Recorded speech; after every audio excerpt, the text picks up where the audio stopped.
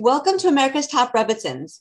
May this class be for Refuah Shalema, for Chaim Aviel Ben Rus, and Livko Bat Maria Mazal. I'm so excited to have on today's show Rebbitzin Ilana Cowland. Rebbitzin Ilana is originally from London, England. She attended BJJ Seminary in Jerusalem and then received a BA in Jewish Studies from the University of London, as well as a diploma in counseling. She spent 9 years working as a Rebbitzin in the London Aish HaTorah community. Rebbitzin Ilana is a special out-of-town guest as she and her family currently live in Israel, where she has been involved in teaching and education administration, including 3 years as a principal of a seminary for post-high school graduates. She is a sought-after lecturer, educator internationally with specialties in the topics of relationships and women's issues. Wow, what amazing accomplishments. Please tell us a little bit more about yourself and what you do. Oh, well, it depends when, if you'd have asked me before COVID, it was a very different answer to the answer that I give now. I can imagine. But I think God knows where you need to be at what time. And I've been very, very busy at home dealing with a million different things, and actually really like having a nice time of just really embracing my mummy role in a very serious way over the last 18 months or more. We did have a nice Corona hobby. We started an Instagram channel for relationship videos. My husband and I, it was really fun. So every week we would put up a 5-minute video to help either singles or people in relationships improve their relationships. So that was like the big Corona hobby. And apart from that, it's been home. Wow. Oh, that is so cool about the relationships. Wow. About the relationship advice. I'm sure you were able to give amazing advice to all these women who've been struggling at home with their families, I don't want to say cooped up, but like pretty much stuck, for lack of a better word, stuck with their husbands and their children, not knowing what to do. It's been a tough time for everybody. It has. You've got people who are so lonely, who are desperate to be in relationships, and people who know that they're blessed but are suffocating from their relationships. Everybody's had like a very interesting, totally different angle on their struggle, but it's been a time that's really challenged us, and the cracks that were there have shown through, really come through, and we've had to really make sure that we do the work to make sure that those cracks didn't get bigger. It's been a big time for people. Is there something that you could share with us from that podcast, or from the information that you had shared with the other women, something to help our listeners really, with our relationships and building and solidifying their relationships with their significant others? Yeah. I mean, this is something that I think isn't generally true when you have a big challenge, but, when there's a big challenge and you're in a relationship, there's suddenly 3 components. There's you, there's your spouse or significant other, and then there's the unwanted party. And very often, by the way, the unwanted thing may be anything. It could be, God forbid, an illness in the family. It could be being out of a job. It could be, a child struggling with their Jewish identity. It could be many, many things. What tends to happen quite naturally is that the sort of enormity and the unexpectedness of this third party comes in, and it really creates a wedge between the two of you. You find yourself extra stressed. You find yourself on different pages. You find yourself arguing over it. You find yourself accusing each other of the impact of or the reason why it's there, or who's to blame, and like one of the ideas that we shared, because we've experienced this in life, is that the minute that the two of you are facing a new challenge, you have to recognize that this challenge is not as strong as the two of you if you get together. So there has to be, and it's not just like in your heart, there has to be a conscious conversation of, okay, we need a battle plan over here. That means that we have to make sure that we're on the same page, and we've spoken out that page, and we found a way to be like allies in this war, and B, we are consciously not going to let this thing ram its way between us by being aware of the fact that this is a new pressure. Pressures are not great for relationships. And we're going to actually sort of like really band together to deal with this, because once we're doing it together, it's not bigger than the two of us. But that has to be conscious and articulated. And sometimes there really has to be work done to get people back on the same page as each other. And then suddenly it's almost like a bonding experience, because it's the two of us against this thing rather than this thing weakening us. Right. And that makes perfect sense. And so that brings me to my next question. I mean, it's so important for a couple to bond together, together against the thing that's trying to weaken them. But what if there's a situation that only one person wants to work on the relationship and the other one doesn't. So it's hard to bond with somebody when they don't want to bond with you. Yeah. So sometimes you have to be, like always, I gave a class the other day and I said, I'm going to share with you the best piece of wisdom that you ever heard. And this was it. You ready? Want to hear, Vera? Yes.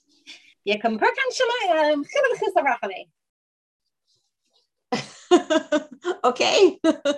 Okay. You didn't understand what I said, did you? I didn't. You know why? Why? Because I didn't say in a language that you speak. Okay. Yes. This is like an Aramaic verse from a song that I know, and it could have been the best advice ever, but it's useless to you. If your spouse or your significant other isn't interested in, like, let's use this to bond us, because that's just like, oh no, they're just going to be irritating and want more from me.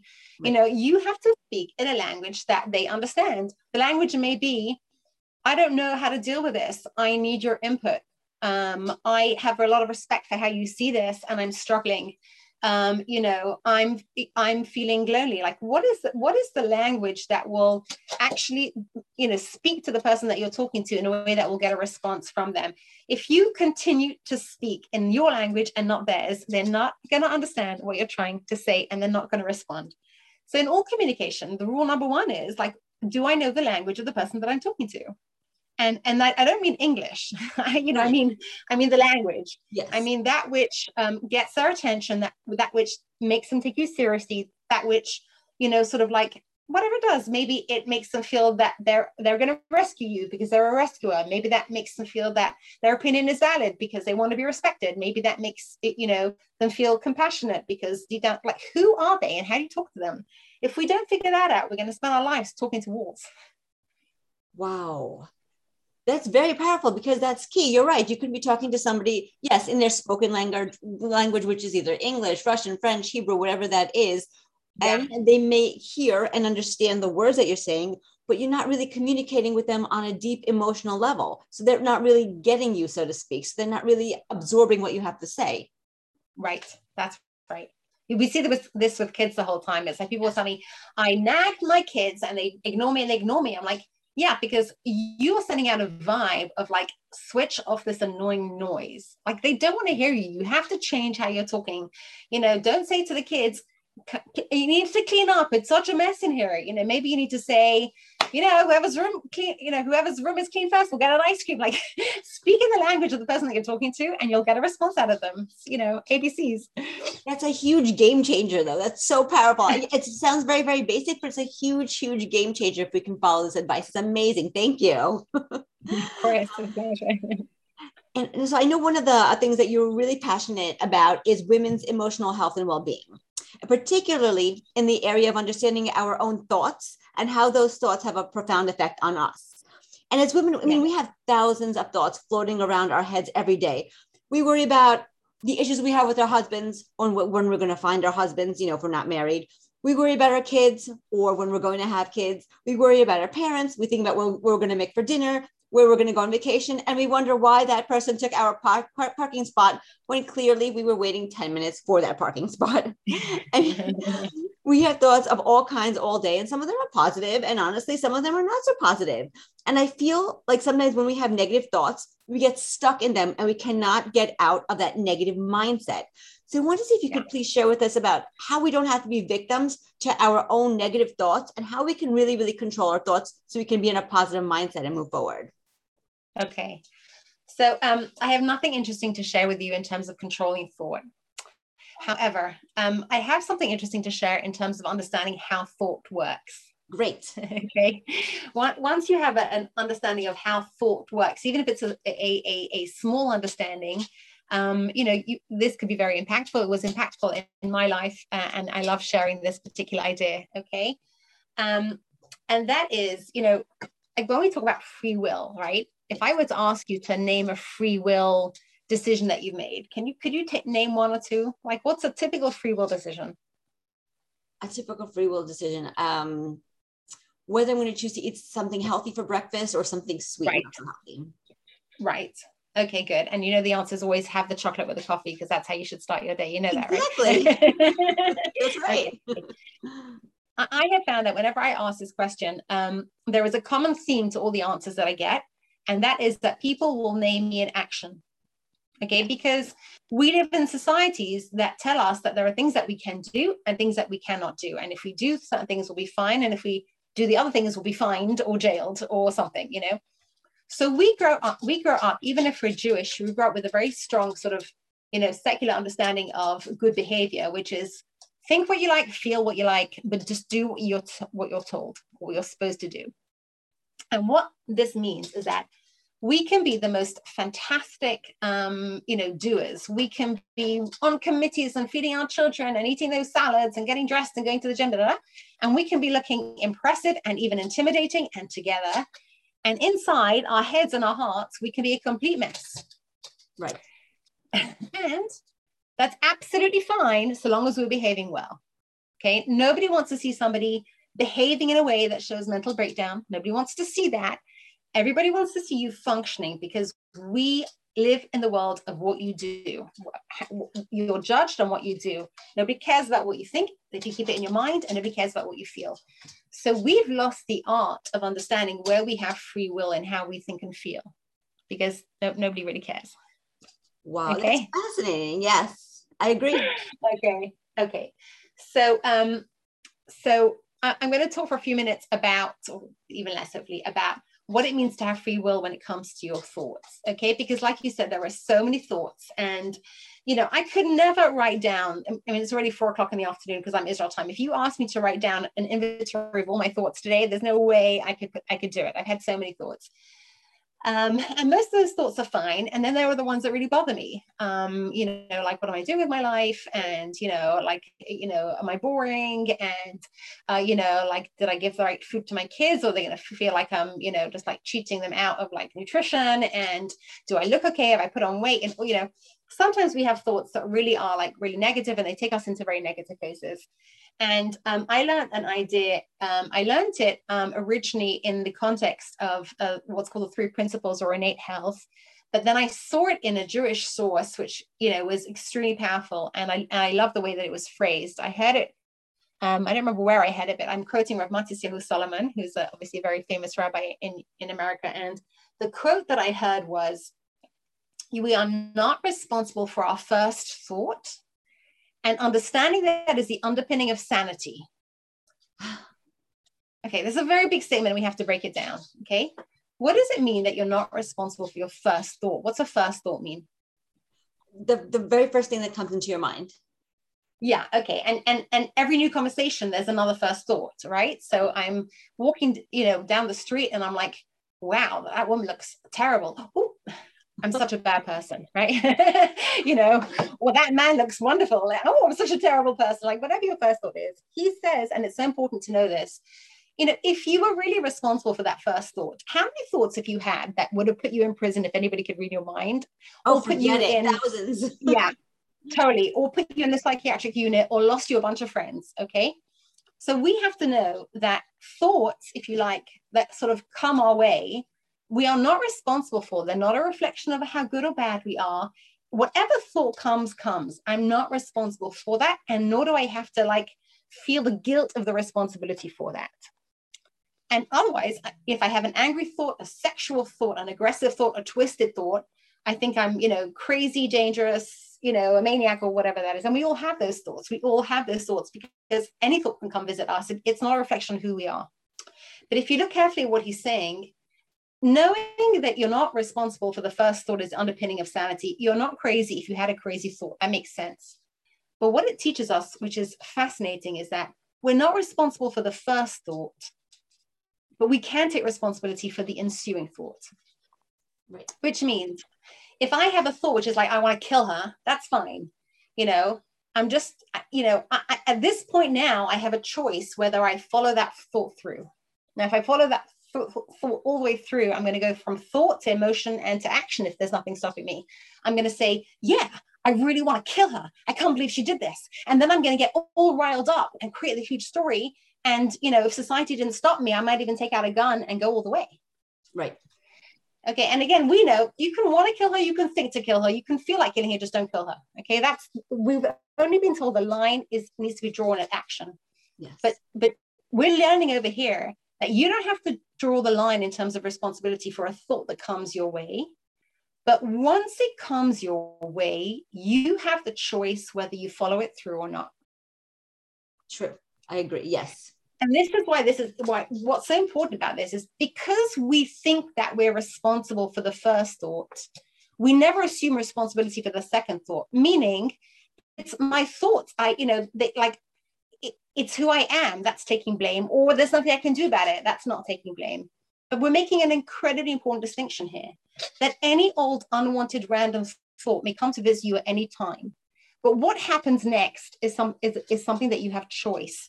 So again, if I feel like I'm a bad person because I have a bad thought, I'm going to go into that negative thinking. Or if I feel like I have no control over any of my thoughts, then I'm not going to make a distinction between the first thought and the second thought. I'm just going to go there. But once I know that the first thought is a free thought, but after that, I can say, I don't have to go there. So I can have an insecure thought. I can think to myself, wow, I think everybody got together and they didn't invite me. Like that thought can come visit me. But then I can say, where am I going from here? Am I going down to that place of self-doubt and self-consciousness and pity and rejection?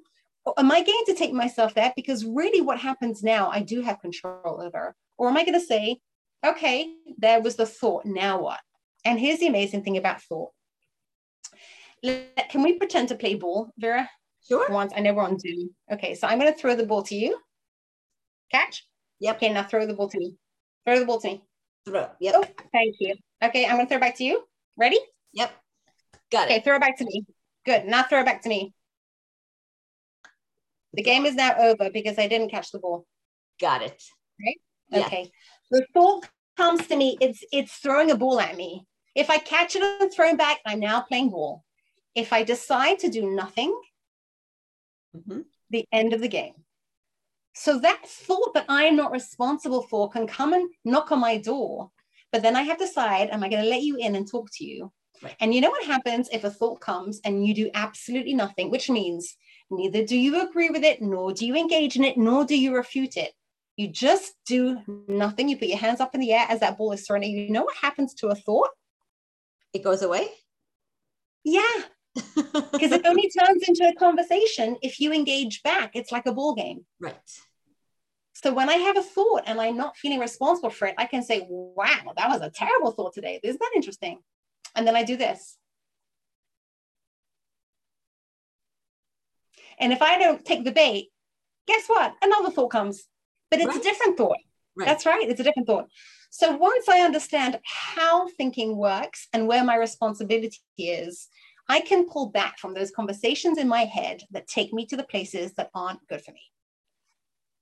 That's very, very powerful. And it's so true. It's so, so true. And I love what you said about, when you're somewhere, you're in the supermarket or you're waiting for the train and everybody's lined up nicely. Everybody's doing their own thing. You have no idea what's going on in somebody's head. They could be having an argument with somebody else inside of their own head. You would never, ever know. They could be going through the most angst, like they could be so depressed, so anxious, so angry. And they're there in the supermarket, picking the apples, picking the tomatoes. And you're thinking, wow, such a normal looking person. And really there's like a battle raging inside their head. That's right. That's right. That's right. And then every so often we hear about, those crazy people who killed 50 people in their backyard. And they were just the people who took all those other emotions and took it to the next level and acted. But we do not want to be teetering on that edge. We want to be way back in the place of, I don't go to unhealthy places in my mind, Right. And unhealthy places in my mind begins with thought.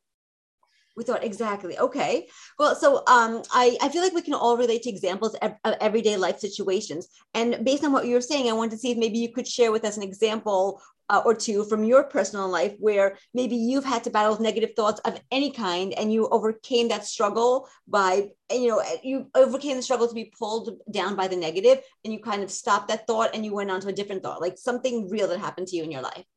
Right. Well, I mean, it's not, I could tell you one story, I could tell you 1,000, but the truth is this happens all the time because I'm consciously aware of how my thought works. Yes. So I'm constantly finding myself, either being really conscious of the fact that, oh, there was a first thought, don't get into it.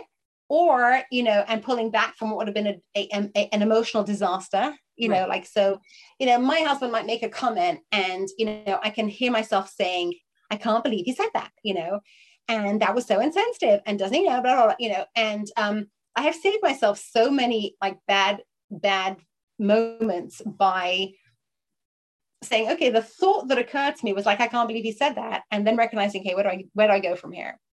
Do I go from, he was just being funny, do I just let it go? Do I say, honey, can you rephrase that? Like, I have a choice at that point. And, I try and do this very consciously, but I wanted to say, I'm more so interested in talking about when I fail to do this. Okay. Yes. Yes. Give us some examples. Okay. Too. Yes. Because when I fail to do this, what happens is suddenly, I kind of like forgot to catch that moment where I was at first thought, second thought, and I'm just there already. I mean, and for me, I guess my tendencies might be to go to a place of self-consciousness, or to go to a place of, feeling like I'm not doing enough, or that, guilt, whatever my things are, abandonment. We all have our various like beaten tracks, but what I found very amazing is that it's not about succeeding every time, because very often you won't. You'll find yourself engaging in your thoughts without even realizing it, and before you know it, you're in this like darker place. But what I've noticed is that because I understand what's happened, because I understand that all that happened was I engaged in a thought and it took me to a place, yes, I can take it a little bit less seriously, meaning it's a little bit like the difference between going, in a really bad car ride and going on a roller coaster, like a really bad car ride is very, very scary if you think you're going to die, going on a roller coaster can also be scary, and it can also make you scream.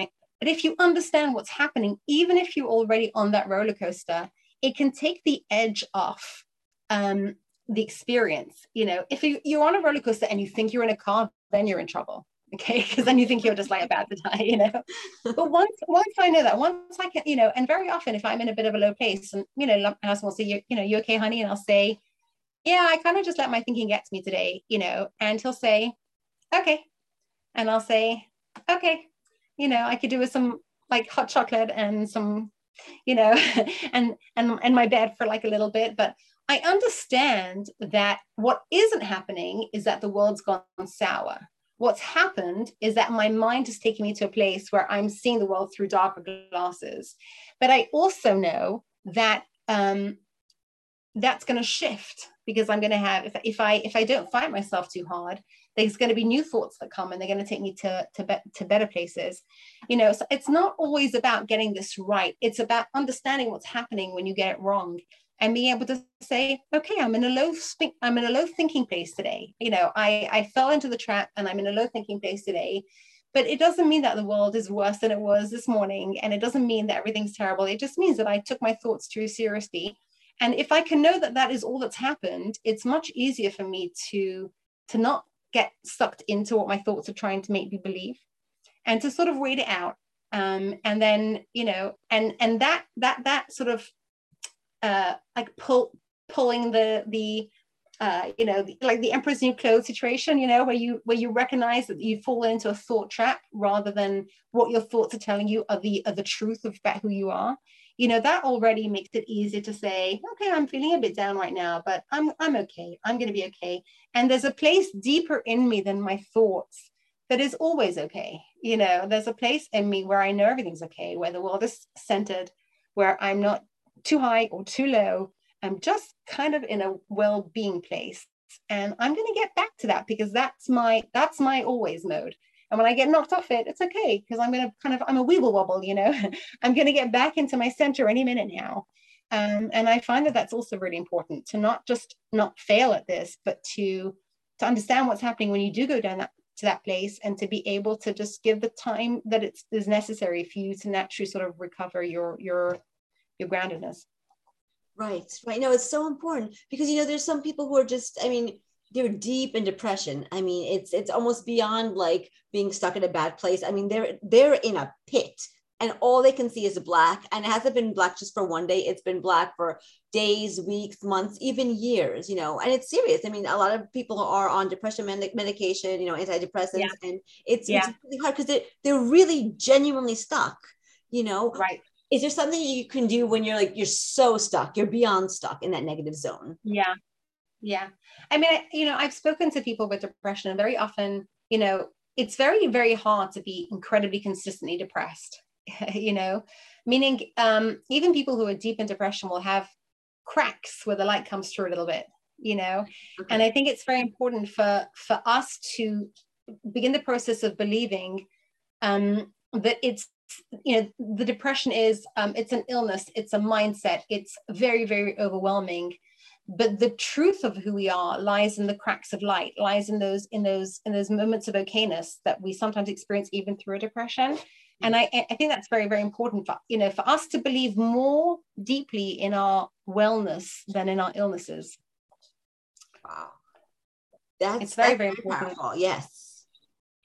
I'm also like just currently, I read something very beautiful on some kind of stupid post the other day, but I thought it was very true. Like something along the lines of, if you go to your doctor for anxiety and they don't ask you how you're eating, how you're sleeping, what your friends are like, blah, blah, blah, blah, blah, then they're not, they're not looking after your health. They're a drug pusher, And, we are very, very much in a state of anxiety, and a global state of anxiety. Corona has really put the heat up on the anxiety, and I'm sure that's all part of the great plan, because maybe anxiety will lead us somewhere in the end. Maybe it'll lead us to stop like kidding ourselves that everything's fine and actually like take a look on the inside what's happening. But I do think that the anxiety to some degree is like the final symptom of a whole bunch of things that have gone wrong in our life. And I think it's really important not just to beat the anxiety with medication, but to ask, are all the pieces in place? Those pieces might mean, am I getting enough quiet time with nature? Do I have enough of a connection to a community to whom I belong? Am I having creative expression? I have a whole list of them. I'm in the process of writing them all up, but there are different aspects of our life. And if they're all in place, then we might still experience, anxious moments and anxiety. We may have a biological tendency or genetic tendency towards it, but we cannot expect our mental health to maintain itself when everything in our life that needs to be in order is upside down, and then we're just trying to fight anxiety. Right. There are pieces that need to be in place. Like somebody was telling me once that they had a terrible issue with their jaw. Their jaw kept on clicking out. And they went to see some homeopathic doctor, and the doctor punched them in the hips. Huh. Okay, and they passed out from the pain, but they'd been walking around for like 20 years with a dislocation in their hips, so their jaw kept on popping out because they weren't aligned properly. Wow. It's like, if everything is off, then we're going to feel it in our mental state. Right. We have to make sure that we start at our feet and we move to our knees and we move to our hips, and if everything is in place, then you can assume your jaw is going to work, because your jaw should work if everything else is in place. We're putting so much focus on our anxiety, and we're not really asking the question, what's missing in my life that I'm experiencing this horrible symptom of anxiety? How fast is my life? How empty is my life? How lonely is my life? How godless is my life? If I'm empty and lonely and pressured and godless, surprise, surprise, I'm going to experience anxiety. And Corona's just made us slow down so we could actually realize how crazy our lives have become over the last, 50 years, and, we have to rethink the entire body so that we can make sure that jaw's working, It's such an interesting perspective. You're right. There are things in our lives that are not aligned. It's not surprising that we're going to be anxious, depressed, upset, and that our thoughts are going to be all crazy and negative. We really have to take a great stock about what's going on in our lives. That's amazing. Yeah. It's amazing. And I mean, along the lines of having the ability to have some kind of power over our thoughts to control them somewhat. I want to talk a little bit about the concept of Bahira, which is free will, the freedom of choice, which I feel like can be a confusing concept because Hashem, God, is really in control of what happens to us. He's in control of the results, in control of the outcomes, and our free will is actually limited to basically what we think and what we say and what we do, as you were saying. And I just wanted to ask if you can please clarify for us the concept of actual free will and what it means for us practically in our day-to-day lives. Yeah. there's lots of things in our life that we experience as choices, and then we see they're not really choices. Like you'll find yourself having to choose between, I don't know, one kind of ice cream or the other kind of ice cream. It's not a choice. You might find yourself driving and you meant to go left, and by accident you turned right and you bumped into a friend. There was no choice in that either. Choice means, to me, okay, and of course God knows what I'm going to choose, because there's nothing that God doesn't know, but the point is that I don't know it. So when I'm in the middle of making a choice, I'm the one who doesn't know it. If I'm making a difficult choice, I don't find myself closing my eyes and God makes it for me. Like, I still have to go through the pain of choosing. Exactly. Choice really means when in front of me there is a fork in the road, and one of those forks represents comfort and the other fork represents effort. Right. Okay. And the effort there means that by choosing that, I'm going to take one step higher in my personal, growth ladder, and one step closer to godliness and to connection with God by doing the right thing. Now, when I say comfort or effort, sometimes the right choice is to go to bed because you don't get enough sleep. So it doesn't mean you can't ever do anything comfortable. But if a person is struggling with going to bed, their natural inclination is to tell them, stay up, stay up, stay up, stay up. They have to make an effort to say, I have to put myself to bed right now. It's the choice of that which is good over that which is, my nature or my nurture, and isn't going to get me to the place that I need to get. Not all our choices have to feel uncomfortable, but we have to find ourselves saying, I'm sitting in front of a choice right now. One of them is natural to me, even if it's bad for me. And one of them is stepping slightly outside of my comfort zone, but it's going to get me a better result. Am I going to stay angry with my friend, or am I going to reach out and apologize? That will bring me much more pleasure in the end, but I have to step out of my comfort zone. Am I going to speak kindly to the people around me, or am I going to shout because I'm in a bad mood? It might be nice. It might be more pleasant to speak nicely, but it's more easy for me to shout because that's what I always do. Here's the fork in the road. Nobody knows except for God, and it doesn't help me because he hasn't told me. Okay. Right. Nobody knows which one I'm going to choose, but one will take me to a better place in who I am, and one will take me further away. And when I can identify that and take responsibility to know that I am the author of my own life, and I will end up going wherever I put myself based on whether I just shouted or whether I was patient, whether I went to sleep or whether I just deprived myself of more sleep, whether I made out with my friend or whether I stayed in a burgers. That fork in the road is up to me. And when I see a moral choice, not a chocolate vanilla choice, but a moral choice, and I feel the struggle and I do my best to do the right thing, I'm experiencing a good Bechira choice. And that can be in what I'm thinking, what I'm feeling, what I'm doing, what I'm not doing. It affects us all over the place in all aspects of our life. That's amazing. And it's so true. It's so true. It's so the irony of the situation is that today I brought my girls to school and I came home, and as I was getting out of my car, a neighbor, he lives a couple of doors down. He came up to me and he said to me, Vera, I'm really struggling. This is a true story. This happened to me this morning. True story. I'm not making this up. He said, Vera, I'm really struggling. I'm wavering. He's having a difficult time with his spirituality. And he wanted some advice. He wanted some hizuk from me. He wanted some strength from me. He's like, yeah. What should I do? Where should I go?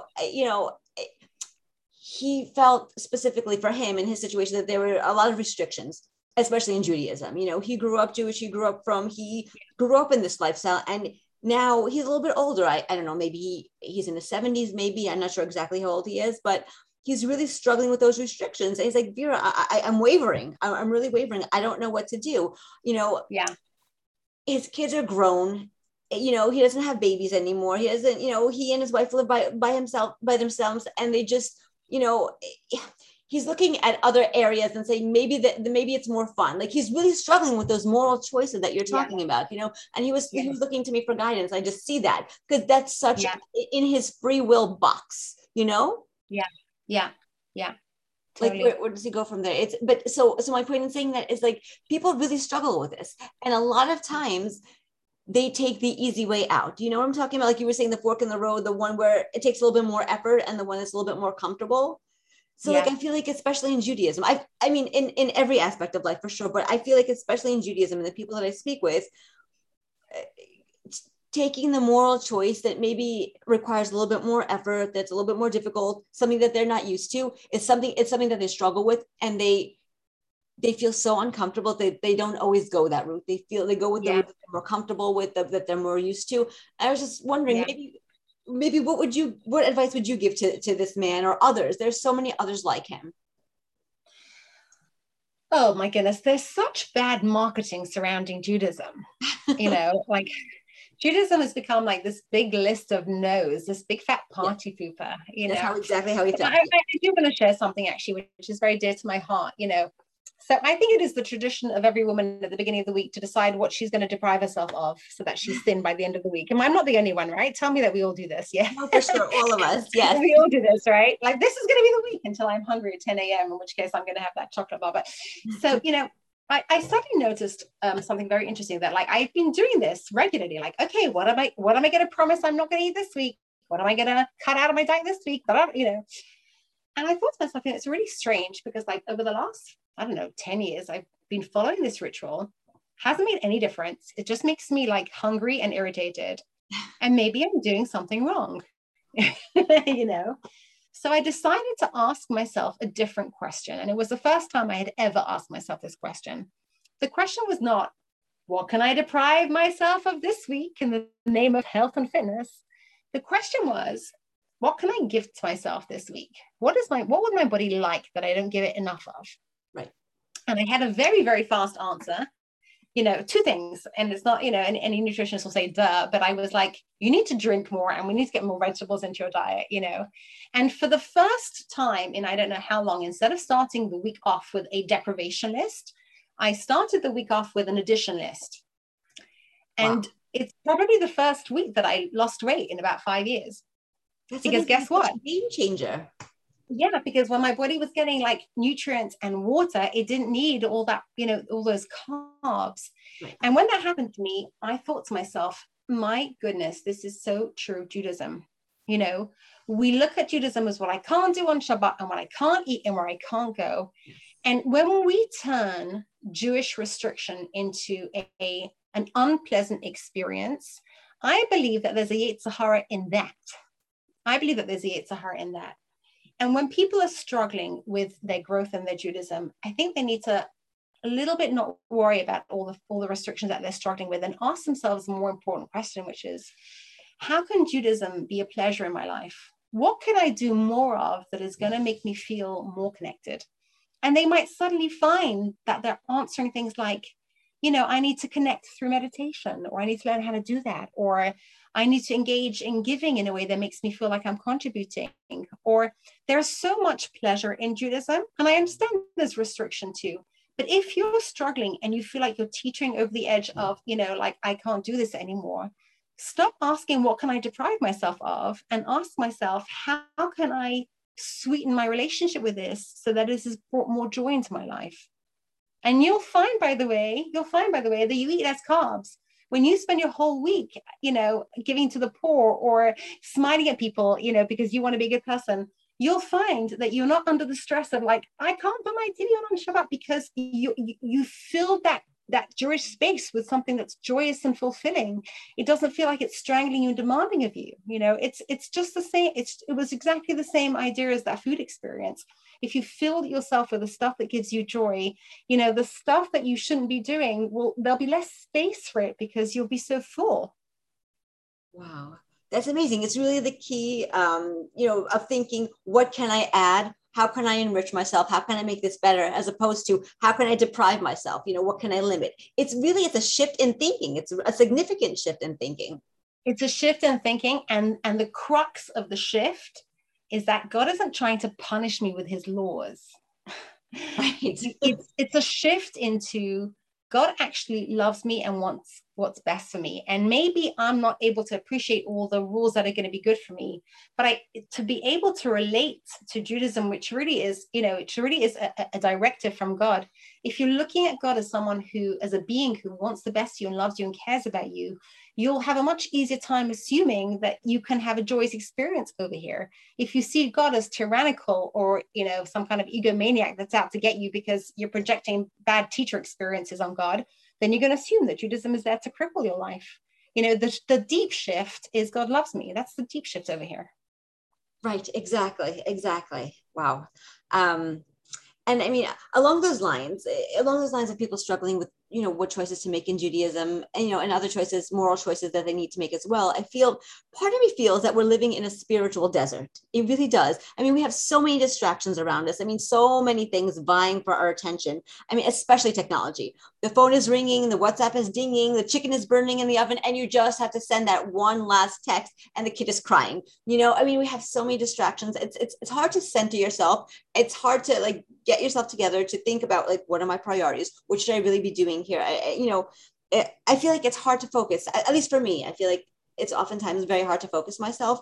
And, in this fast-paced society where everybody's running around, I just want to see in the last few minutes that we have left, if you can give us some nuggets on how we can regain focus on what's really, really important so that we can live life with purpose. Okay.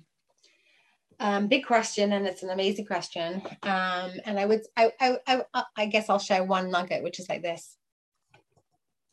There's a lot of static in our minds. There's an awful lot of noise. Yes. And it's very loud and it's very fast.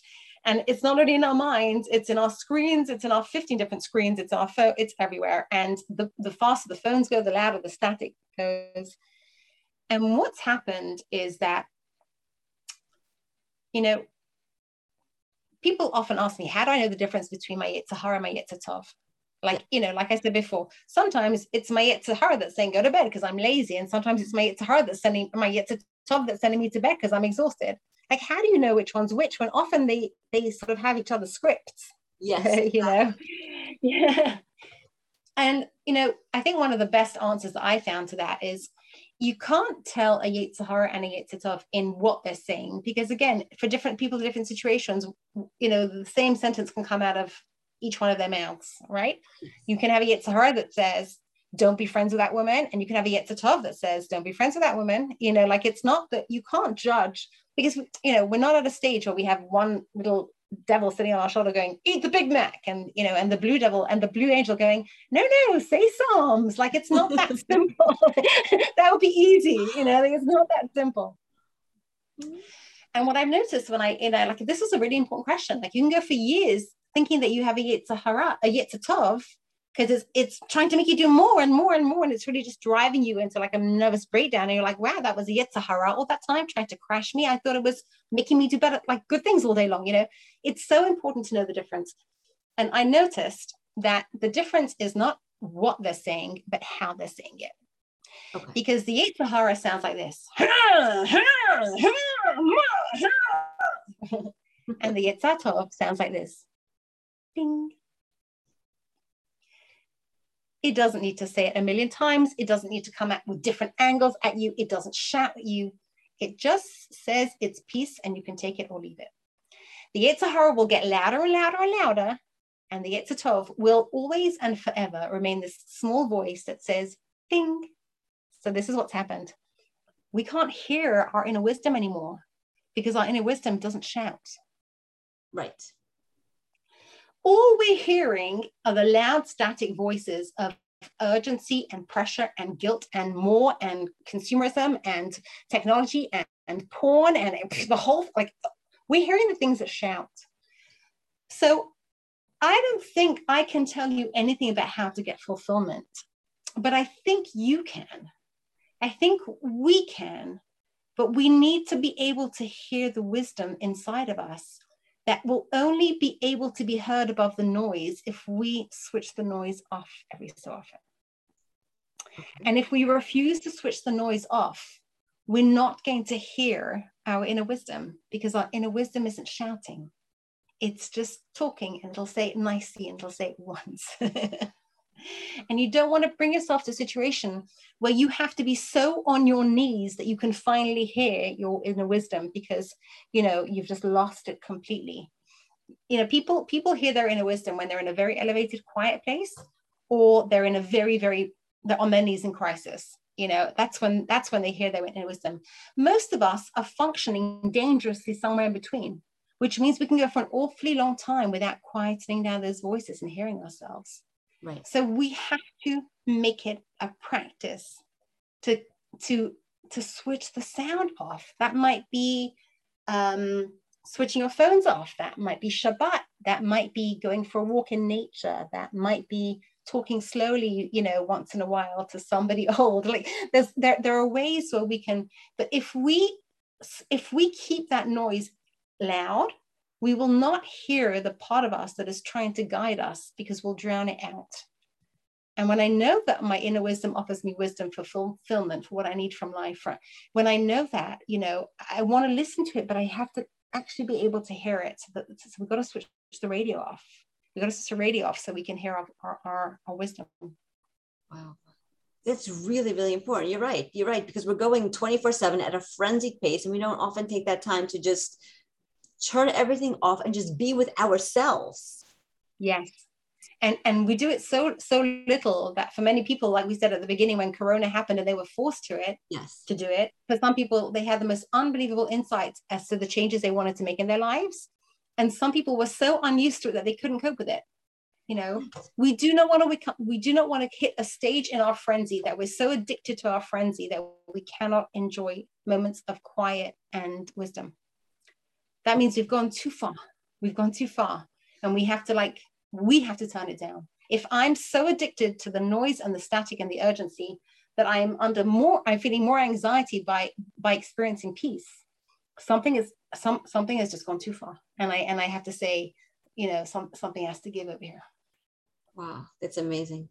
It's addicted to the frenzy. That's so interesting. I've never heard it phrased exactly like that, but you're right on target. And you're right. We have to stop. We have to move away from being addicted to the frenzy and more to just a deep breath, relax, connecting with ourselves, figuring out our Yetzer Tov versus our Yetzer Hara, so we could proceed in the right direction. It's amazing.